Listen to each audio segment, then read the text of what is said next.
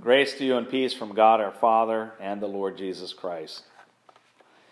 Well, we have arrived. Thanksgiving has come and gone, along with Black Friday. Finally, all of these retail stores are in the black. Violet was asking me the other day, why do they call it Black Friday? And I told her, well, it's because all of these retail businesses apparently don't make any profit until that point. Like, this is the point where they finally break even on the year and then go into the black, so they're no longer in the red. Anyway, Black Friday has come and gone. Of course, everyone's buying now, well, because Christmas is coming. And we're in the Christmas season, right? Only hang on a minute. We're not in Christmas. We are not in the Christmas season yet. This is Advent. But Advent is pre-Christmas, right? This is like the pre-Christmas season. In the secular world, now is the time of year when the battle lines are drawn. On the one side, we have the crass materialists. They're focused on making a buck, because this is the Christmas season. This is the time when they can bring out they can use whatever emotional appeal they have, whatever guilt trip they give you to think you got to buy all the right presents or whatever, but they get people to buy. So this is a time to make money. On the other side, you have, I would call them pseudo-traditionalists.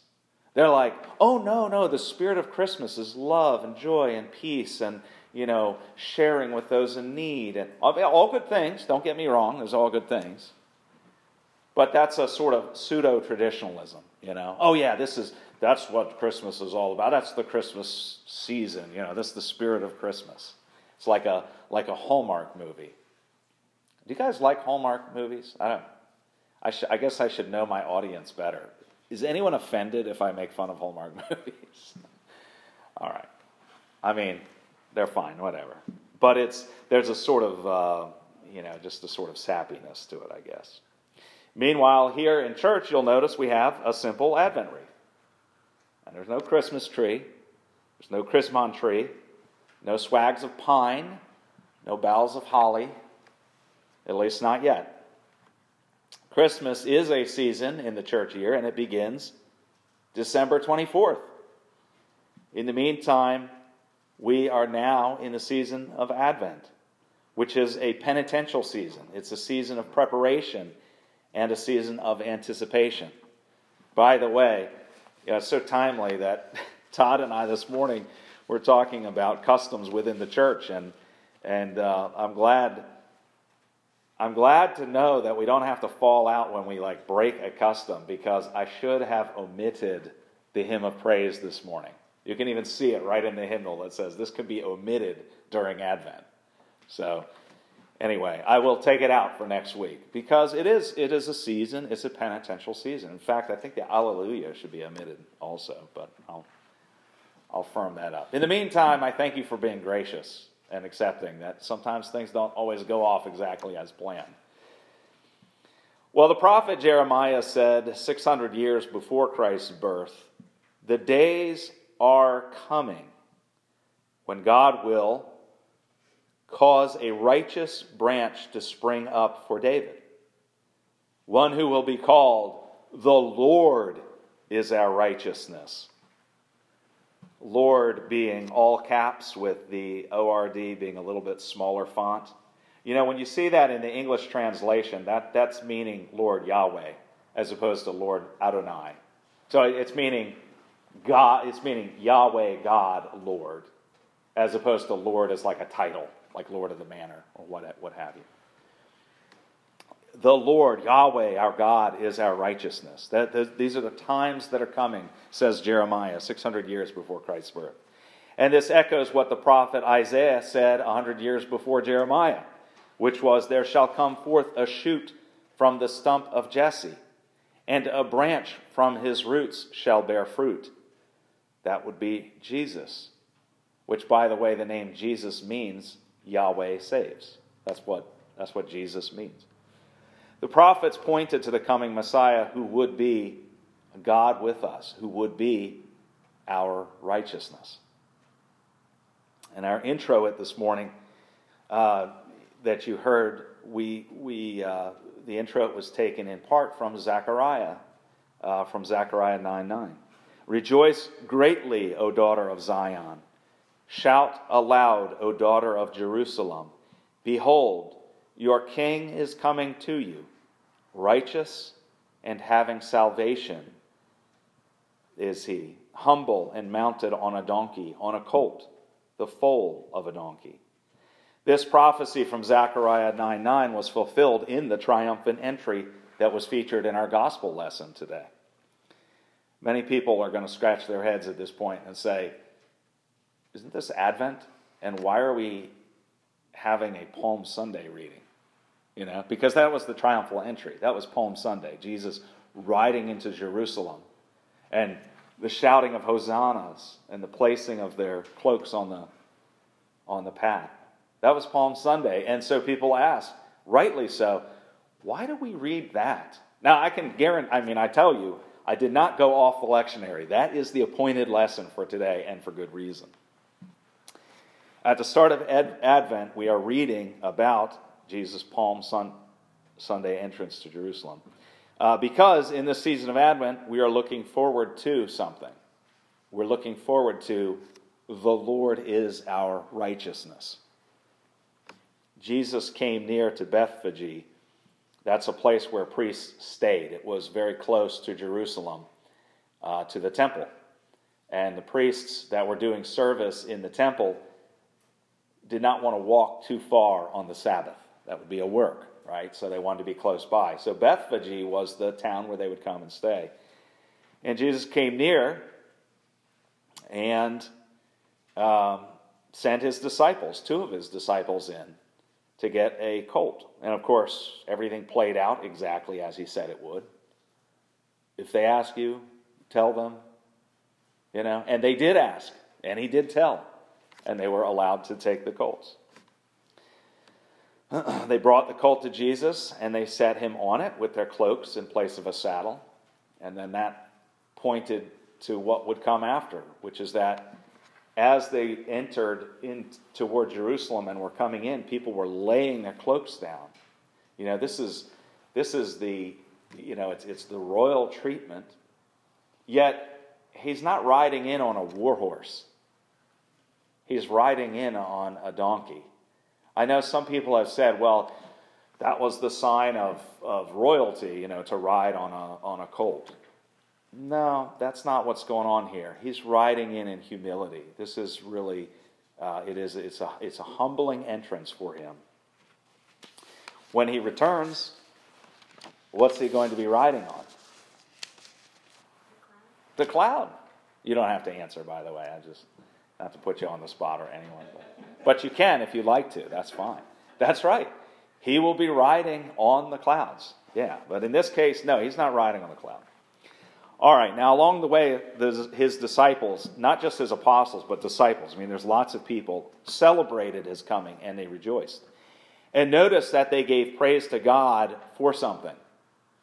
In the text there, for all the mighty works that they had seen. So you listen to their words. Blessed is the King who comes in the name of the Lord. Peace in heaven and glory in the highest. Now this expression, who comes in the name of the Lord, erchomenos, is the Greek word, is a definite messianic title. To say someone who comes in the name of the Lord. It comes from the Psalms, and it is unmistakably messianic. So when they said, blessed is he who comes in the name of the Lord, they were saying, this is the Messiah. And of course, this is why they would put their cloaks down for him to tread upon them as he walks in. They recognized that this coming one is the Messiah, the one who had been prophesied. And today we have a prophecy candle. See, it all kind of ties in together, doesn't it? It's a nice thing about following the liturgy is that, all of these things are connected. They're not fragmented. All the prophecy of the Old Testament is being fulfilled before their eyes as he comes in riding on a colt, the foal of a donkey. Understanding that they were giving Jesus a messianic title with their shouts and rejoicing helps us understand why some of the Pharisees objected to this. And they asked, "Teacher, rebuke your disciples."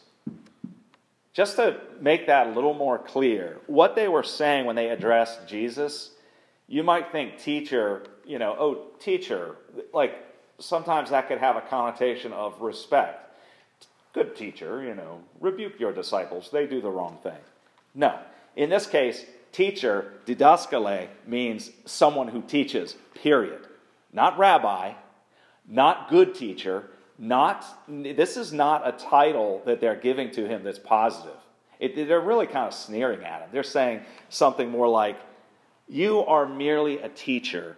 Rebuke your disciples, for they are treating you as something more. They are treating you as the Messiah, and this is blasphemous." And in fact, it would have been blasphemous if Jesus wasn't the Messiah. Jesus of Nazareth was a real person. Was he the Messiah?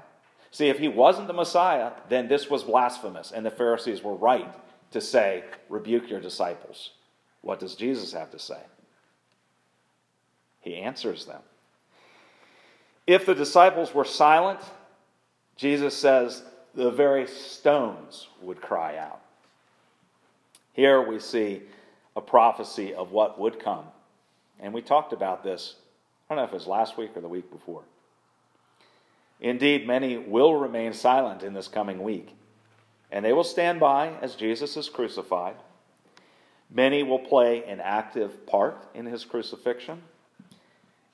Some will passively allow it as they stand by and watch. As judgment upon Jerusalem, the stones will indeed cry out. In the time to come, that entire city was laid waste. Remember? Every stone, not a single stone would be left unturned. Now, if you continue reading through, we stopped at verse 40 in Luke 19, verse 40. But if you continue reading from there, you'll see he talks about the destruction of Jerusalem. See, the Messiah coming is such a profound and significant event in the course of our salvation that if they were to remain silent, even the stones would cry out. And the stones did cry out, and Jerusalem was utterly destroyed. So how about you? Have you remained silent? You have. You've remained silent when you ought to have spoken. You failed to act where you ought to have acted. You have failed to meet the demands of the law. Each one of you have. You are completely, totally, utterly unable to establish your own righteousness. Just like those Jews who crucified the Lord, you also crucified him.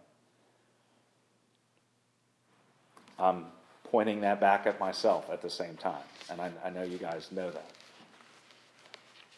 That's the point. We're not able to establish our own righteousness. And that's why it is so powerful to hear this message. The Lord is your righteousness. We know we need a righteousness that's from outside of ourselves. If we're honest with ourselves, we know we need that righteousness. But hear the good news. Behold, your King comes, the righteous branch, bringing salvation to you. He came riding on an ass, just as was prophesied. In his coming, the blind received their sight, and the lame walked, lepers were cleansed, and the deaf heard, and the dead were raised up, and the poor had good news preached to them. All as prophesied. See, when they gave thanks, rejoicing as he came into Jerusalem on that Sunday, that Palm Sunday. They were giving thanks for all the mighty works he had done. Those are the works that they speak of. And when John's disciples ask, is Jesus the one that had been prophesied? He listed all of those things. You tell John, the baptizer, what you have seen. The blind received their sight, the lame walked, lepers were cleansed, the deaf heard, the dead were raised up, the poor had good news preached to them, all of which was prophesied. This Jesus of Nazareth that we eagerly await is the promised Messiah, Savior of the nations. Repent and believe. The peace of God which passes all understanding, keep your hearts and minds in Christ Jesus. Amen.